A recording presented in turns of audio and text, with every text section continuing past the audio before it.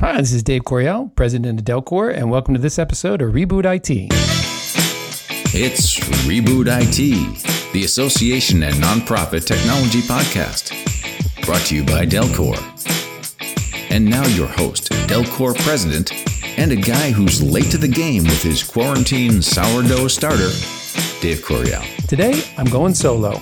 That's right, it's just me, no guest. And the reason I'm doing that is because for the last few weeks, we've been hosting a number of calls with groups of our clients, and there's been some themes that have emerged from our conversations that I wanted to share with you. It's interesting when I've been listening, and mostly it's been focused around the obvious, right? The pandemic and the way that's affected our organizations. So I really want to talk about four different things. I want to talk about how the work from home, working in remote locations, has affected our organizations, how the pandemic has affected our events and conferences as a community, how it has affected our personal interactions, and how our culture is being affected and our culture affects how we view what's happened in the last couple of months. So really this is what have we learned and how do we take that going forward and use it to our advantage as organizations? So I'm going to dive right in. I'm going to try to keep this pretty short because I don't think I need to really go on and on about some of these themes because they're just so crystal clear. One of them is the work from home or work from a remote location theme that the clients have been talking about. What's the answer or what's the theme? It works. It actually works. A lot of organizations that had partial, part-time work from home, work in a remote location are finding out that even in a fully remote environment, things are getting done, right? It's not perfect, but it works is the bottom line. And we really weren't set up for this, but even though some organizations made a gradual transition, seeing what was coming, some organizations made an overnight transition to the entire team being out of the office. It wasn't perfect, but it works. Productivity is what it has been, or in some cases, some of our clients are saying they feel or are looking at productivity indicators and it's even higher now that folks are, whatever the reason is, whether it's there's the focus, whether it's because we're really working hard for our organizations right now, harder than normal, whether it's because we have longer days and people are having a hard time adjusting to a beginning and end of day like we used to have when we went into the office. Whatever the reason is, folks are saying it works. And this is going to really be an upshot because in this theme that it works is going to have a lot of ramifications for us. Clients are really thinking about what they're going to do when the pandemic, and I know it's not going to be over, but when the pandemic is in a position or we're in a position to go back to the office, how are we going to handle that? So a lot of the conversations have been around as restrictions are taken away, as restrictions are lessened, how do we go back to the office in a safe manner? And there's been a lot of conversations around that. Well, one of our clients said, why? Why would we go back to the office? Which started an entire thread of conversation around, yeah, you're right. Why would we go back to the office? If we're just as productive in this way, what are the reasons that we need to go back to the office? And so that's something that I think a lot of organizations are going to have to answer because now that teams know they can work in this way, it's going to be difficult to convince them, unless there's an actual value, to convince them that they need to be back in the office to do the same work they were doing in a remote location. So if we're going to be working from home, how do we do something as operational as asset management? When team members are taking laptops, monitors, keyboards, mouse devices, et cetera, home, how do we implement our asset management program differently than we did before? That's a really operational perspective. As opposed to the managerial piece, how do we manage people and how do we manage productivity or measure productivity in a work remote environment? And what role does IT play in that? How can IT help support the business objective of having quality management as well as productivity measurement without it being draconian or something like, you've read about the organizations that have, you have to leave your camera on while you're at work, even if you're working from home so that people can see you're working, which maybe in some environments that works. It would never work in a lot of our client sites from a culture perspective. But my point is, how can IT help aid the organization in making this transition by using technology?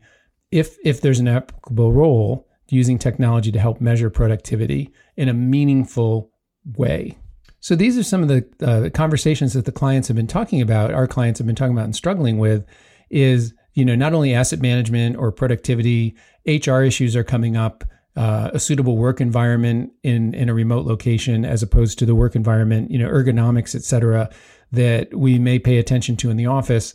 How is the organization liable for in providing that environment in a work remote location that at one time was seen as a benefit, right? Organizations say you can work from home 1 day a week or you can work from home multiple days a week as long as you provide yourself with your environment. Now the table's turned and organizations are telling staff that they have to work from home. So now is it the organization's responsibility to provide that ergonomically correct work environment and all of the equipment that you need to work from a remote location. So organizations are struggling with that HR issue and the management issue around work from home. But really, that's all stuff that you're going to get through. You're going to figure out what your policies are, what your reimbursement policies are, et cetera, as we come out of the requirement to work from home. But really what I wanted to focus on is that stuff, like I said, that stuff you're going to figure out, right? But what did we just learn other than it works, right? If we just learn that working from home works, how do we take this and instead of planning on how to end work from home or work in a remote location, how do we take this information that it works and use it to our advantage? What are the opportunities here as an organization? For example, maybe we don't care where somebody is located that we're hiring for a particular role. If we're going to say that working remotely works, then why would we care if our director of membership is in Montana, Texas, or Maine? Right? Or why would we care if somebody is in a financial position, somewhere who works in the finance department, who's whether it's bookkeeping or accounting, if they're in Texas, Tennessee, or what's another T state, whatever. We don't care where they are, right? Because if they can interact with teams, if they can get their information and produce what their work is, then that changes the way we're hiring. And that then gives us the ability to really look at things like, for example, maybe it makes sense to hire member service folks who are in different time zones, one in the East Coast, one in California, and one in Hawaii, to cover a broader range of the day for members to have access to a live individual. And I know that's not rocket science, right? I'm not sharing a thought that hasn't been said before, which is having follow the sun staff, et cetera. But I think what's different now is that we're having to admit to ourselves, a lot of organizations that wouldn't have admitted this before, is that that's a possibility because we've seen that remote working works. And again, it's not a blanket statement. I know for some organizations, they're struggling with it because of the what they do part. But for the most part, almost all of our clients have said, this actually works. Well, that's great. But like I said, my point here is instead of focusing on how do we return to the office safely and return to our former model, it's what did we just learn about working from home that we can, or working in remote locations, or not having everyone in the office rather? What did we just learn from that we can change our business model in a way that's beneficial to our value proposition and to our constituents? That comes into play also for events and conferences. It's not just about our operational work and our teams, but we've seen, I did a podcast with Christina Llewellyn on how her organization pivoted in 30 days from an in-person conference to a virtual one. There's all sorts of content out there right now, and we're all about to experience ASA Annual as a virtual event for the first time. So I think we're all learning that, and that content's available to us. But what are we doing next? So we're figuring out, right, that we can take education and put it online. We're figuring out that we can take a conference that was going to happen in person and have it happen virtually at some level, whether we feel like it's 40, 60, or 90% successful. There's a success there for what our business objectives are for the conference. But take something like the exhibit halls or the the exhibit show floor. A lot of organizations are struggling with how do we take that virtual? Well, maybe we don't, right? Maybe we don't think about the exhibit hall going virtual and using technology to support that. Maybe we think about what's the purpose of the exhibit hall. It's to connect the constituents, right? The delegates, the members at the conference with solutions. And I understand, I've been in this industry and in this community for 30 years now, and I understand the exhibit hall.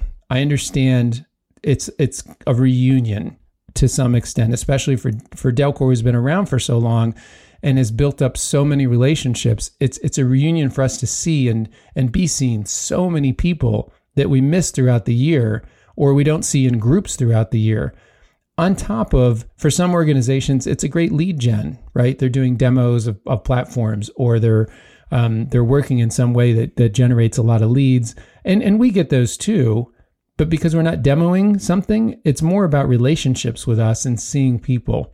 However, there's still that feeling when I'm standing in our 10 by 20 carpeted pipe and drape area that it feels kind of outdated to me to be standing in this area, kind of waiting for someone to go by and pull them in with either a tractor beam, gaze at them, hey, I caught your eye, you have to talk to me, or kind of pull them in with some type of lure and we've tried all sorts of things to get people to engage with the booth, not from a lead gen perspective, even just from a, if you fold this paper airplane and fly it down the runway, we're donating $100 to the local Boys and Girls Club or to the food bank in that community, wherever the event was being held. And people are still reluctant because there's this feeling in the exhibit hall of, if I talk to you, are you going to expect me to buy something from you? Or are you going to hound me later? Right? We all know it's true.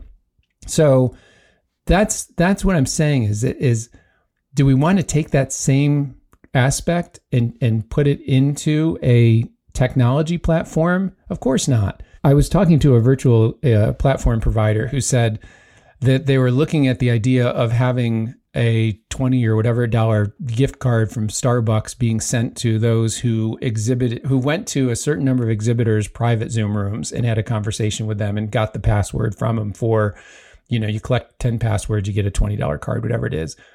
And I gave the person the feedback that I don't know why, as an industry partner, I don't know why that's enticing to me, and I don't know why it has any value to the member other than the $20 gift card to Starbucks, right? What I would rather see is some way to connect education to the service providers and the industry partners who have something to do with that topic, and facilitate a connection between the two that allows interaction that has value to the participant and has value to the industry partner, right? The key word here is value. We want to provide value to the members who are having this experience, whether it's in person in the exhibit hall or if it's online. And so making that connection of, hey, I just heard, or I participated in an educational forum that gave me some information that I want to go further with. Who else can I talk to, right? We all know that there are platforms, whether it's an AMS or a CRM or an LMS, that we can easily look at a virtual or physical exhibit hall and know the booth numbers, so to speak, that we have to go talk to. But what about some of the more intricate knowledge, or not something that's as platform driven, of, whether it's strategic guidance or managerial guidance or support in some way that the education was providing an intro to, that then you want to further? How can we use technology to take that education and further it with the providing value, with connecting it to the industry partners? So as far as events and conferences are concerned, the other piece, as far as beyond exhibit halls and how we can take what we've learned in the last couple months and use that to change the exhibit hall experience, is the education piece, right? Typically what happens is you go to a conference, whether it's 10 or 100 of you are sitting in a room. Sometimes the speakers are interactive, sometimes they're talking at you, and then you might engage with a few peers around you, and then you leave the room. Trying to take that example of that and put it online isn't always going to translate, right? So what we've learned is you can't just have your speakers mimic what's going on in an educational event at a conference. What can we do different as a community in order to enhance the value proposition of these educational sessions? Do we pre-record that section, the speaking part of it, and then have a Q&A with the speakers? Do we use breakout rooms to facilitate conversations around particular topics that the speakers brought up with a facilitator in it? Maybe the speakers are the facilitators in the breakout rooms after they've watched a pre-recorded portion of the educational event and really gets to the meat of what they're trying to communicate, and the educational purpose of the actual session is more the topic that's a discussion versus a listening event. Because we can listen asynchronously, we can have meaningful conversations synchronously, right? And then taking that concept of what we're learning about putting these events online, when we do have events again in person, and we do have 50 or 100 people in a room together again, or 5,000 people in a room together again, is there something we just learned that could make those events better? Is it the same model? Do we take the events pre-record, and then when we go to an event or a conference, the real reason we're together is we're together? How do we take that and use that to our advantage and deliver more value? If I watch the session before the conference or on the way to the conference, and then get to the conference and have facilitated discussions person to person in a meeting room, is that the better model than having us come and listen and then walk away? There's a good hybrid model that can be, or a good hybrid framework that can be kind of teased out here. The same with conferences and events. Part of what I posted on Collaborate recently is, well, about a month ago now, really, is that if we were to take our events and make them truly national meetings at a local level, we work with the allied or component societies to hold a regional event where it's easy for our members, our constituents, to get to that event and still have national programming be part of that experience. So awards, certifications, recognitions, annual goals and themes can still be something that's happening synchronously at all state society events. And then there can be local programming, and there can be local speakers who are doing the in-person portion of the event, so that we can still have that personal interaction, but not have to have all 5,000 of us or 10,000 of us or 40,000 of us all in one place. So really what I'm after here is what are we learning, and how can we use that not to just to return to where we were, but to return to a better place when it comes to work from home or distributed workforce, when it comes from events and conferences, in the way we deliver education. The last two areas I want to hit on are, what are we learning about our personal interaction? Part of what I'm hearing in the client conversations is that some folks, the extroverts, right, they miss personal interaction. That's how they are recharged. They work in groups. They have conversations in person. They don't work alone. It drains them to work alone or in a single environment. So some of our clients are saying, I really miss the office environment. It's not a pain. It's worth driving to for me to see other people, whether it's because of the extrovert aspect of it, or whether it's because it's a segmentation of life aspect of it. So what have we learned in the last few months to make sure that we're still getting that personal interaction? And how do we not go back to the office in the same way we were? So I said I wanted to keep this episode short, and so I'm going to try to wrap up here with a couple of thoughts. Two more topics. One is the personal interaction aspect of it. How do we take what we've learned in the last couple of months and make sure that we reinvent our personal interaction in a way that makes sense and works for the extroverts or the people who need an office to segment their life between office and professional and personal life, or personal and professional space? We're all learning how to do that. We're forced to learn how to do it. But what my point is that when we want to take what we just learned and use it in some way. So if you're an extrovert, how do we fill the gaps for you in our organizations to make sure that you have that personal interaction and team time to recharge yourself? If you're someone who needs to segment your personal and professional life in a way that the office facilitated that for you, how do we accomplish that for you to remain a productive, happy, engaged person within our organizations? That's an issue I haven't heard many folks try to solve yet.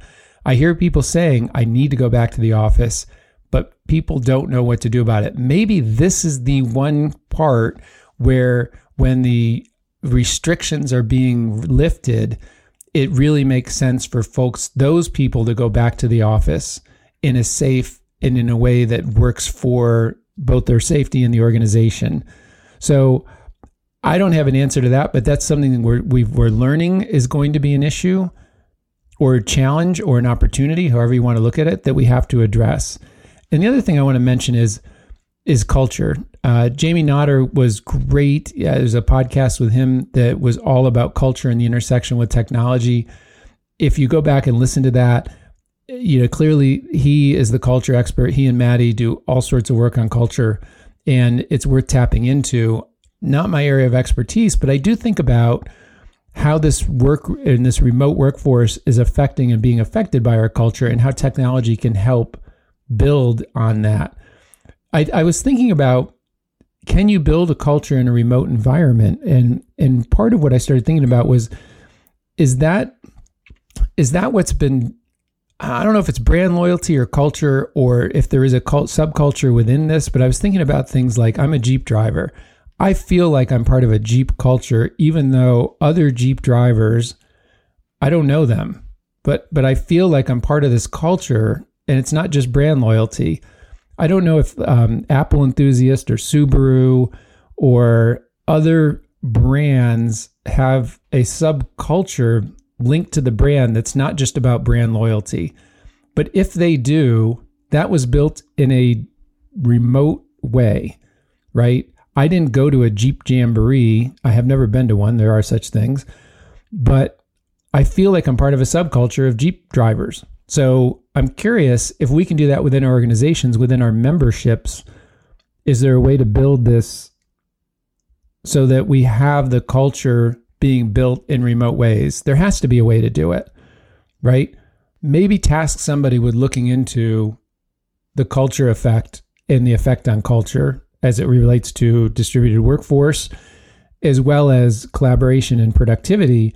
But I think this is something that, that you really need to pay attention to, which is the culture piece of it. And think about the inverse too. Once, I was just talking about the extroverts needing to go back to the office. What is it going to do to the introverts, or what is it going to do to the team individuals who've been forced to come to the office and they've always accepted that they need to come to the office? They've now learned that they don't need to come to the office. They're able to complete their work and work effectively from home, and they know it now. So by telling them, no, you're coming back to the office, what's that going to do to your culture? What's it going to do to your morale? And is it something that you need to pay attention to, or is it something that we need to just get past? That's something for your organization to decide. The theme that I'm really focused on here is, what did we just learn? So don't just take what's happened and think about how we return back to the standard work environment, even in a safe and productive way. Instead, I think the organizations that are going to come out of this better are the ones that are spending their energy on thinking about, what did we just learn, and how do we take that and recreate our organizations using that to deliver additional value, to build our culture in a more positive way, to allow people to be more productive, as opposed to forcing them to come back to a model that we've now know is not the only model, or potentially the most successful model for our organization. When I think about organizations spending time around, we need to figure out how we can modify our egress plans, how we're going to use stairwells, what the common areas need to look like, where do we need to put plexiglass in the reception area, how are we going to use elevators? They're wading through all of these different obstacles instead of looking at it, spending energy and saying, hey, based on what we just learned, what's our new business model? What's our new operational model and management model? And taking it from there, as opposed to taking the difficult, more complicated route of trying to return to the way things were unnecessarily. Naturally, from my perspective, technology plays a huge role in all of this. And the most important thing is that technology is aligned with what your new business model or operational models will look like. So taking into account, the hiring process, onboarding, integrating into the culture, engaging individuals in the organization, collaboration, training, adoption of new platforms in a different way than we've typically done it is going to make us rethink our IT program. As an IT leaders, we need to make sure that we're helping the organization lead in that direction. It used to be that IT, I've said this 100 times, it used to be that IT was order takers. Tell us what you want and we'll build it or buy it for you. IT now, a mature IT program within an organization, is just as much of a leader as an order taker. Tell us what we're trying to accomplish and let me show you the way technology can help you align with those goals better. So hopefully there was some stuff in there that you can use and you can sit down and think about and work with your leadership team or work with your operations and management teams to really figure out what the new model looks like. I appreciate your time and let's stay safe out there. And I look forward, I look forward to seeing everyone in person, hopefully sometime soon. Thanks so much. Thank you for joining us on Reboot IT. If you like what you heard, please subscribe on your favorite podcast directory and give us a 5-star review while you're there. Reach out to us via our website at delcor.com or on our social media channels. We'll see you next time.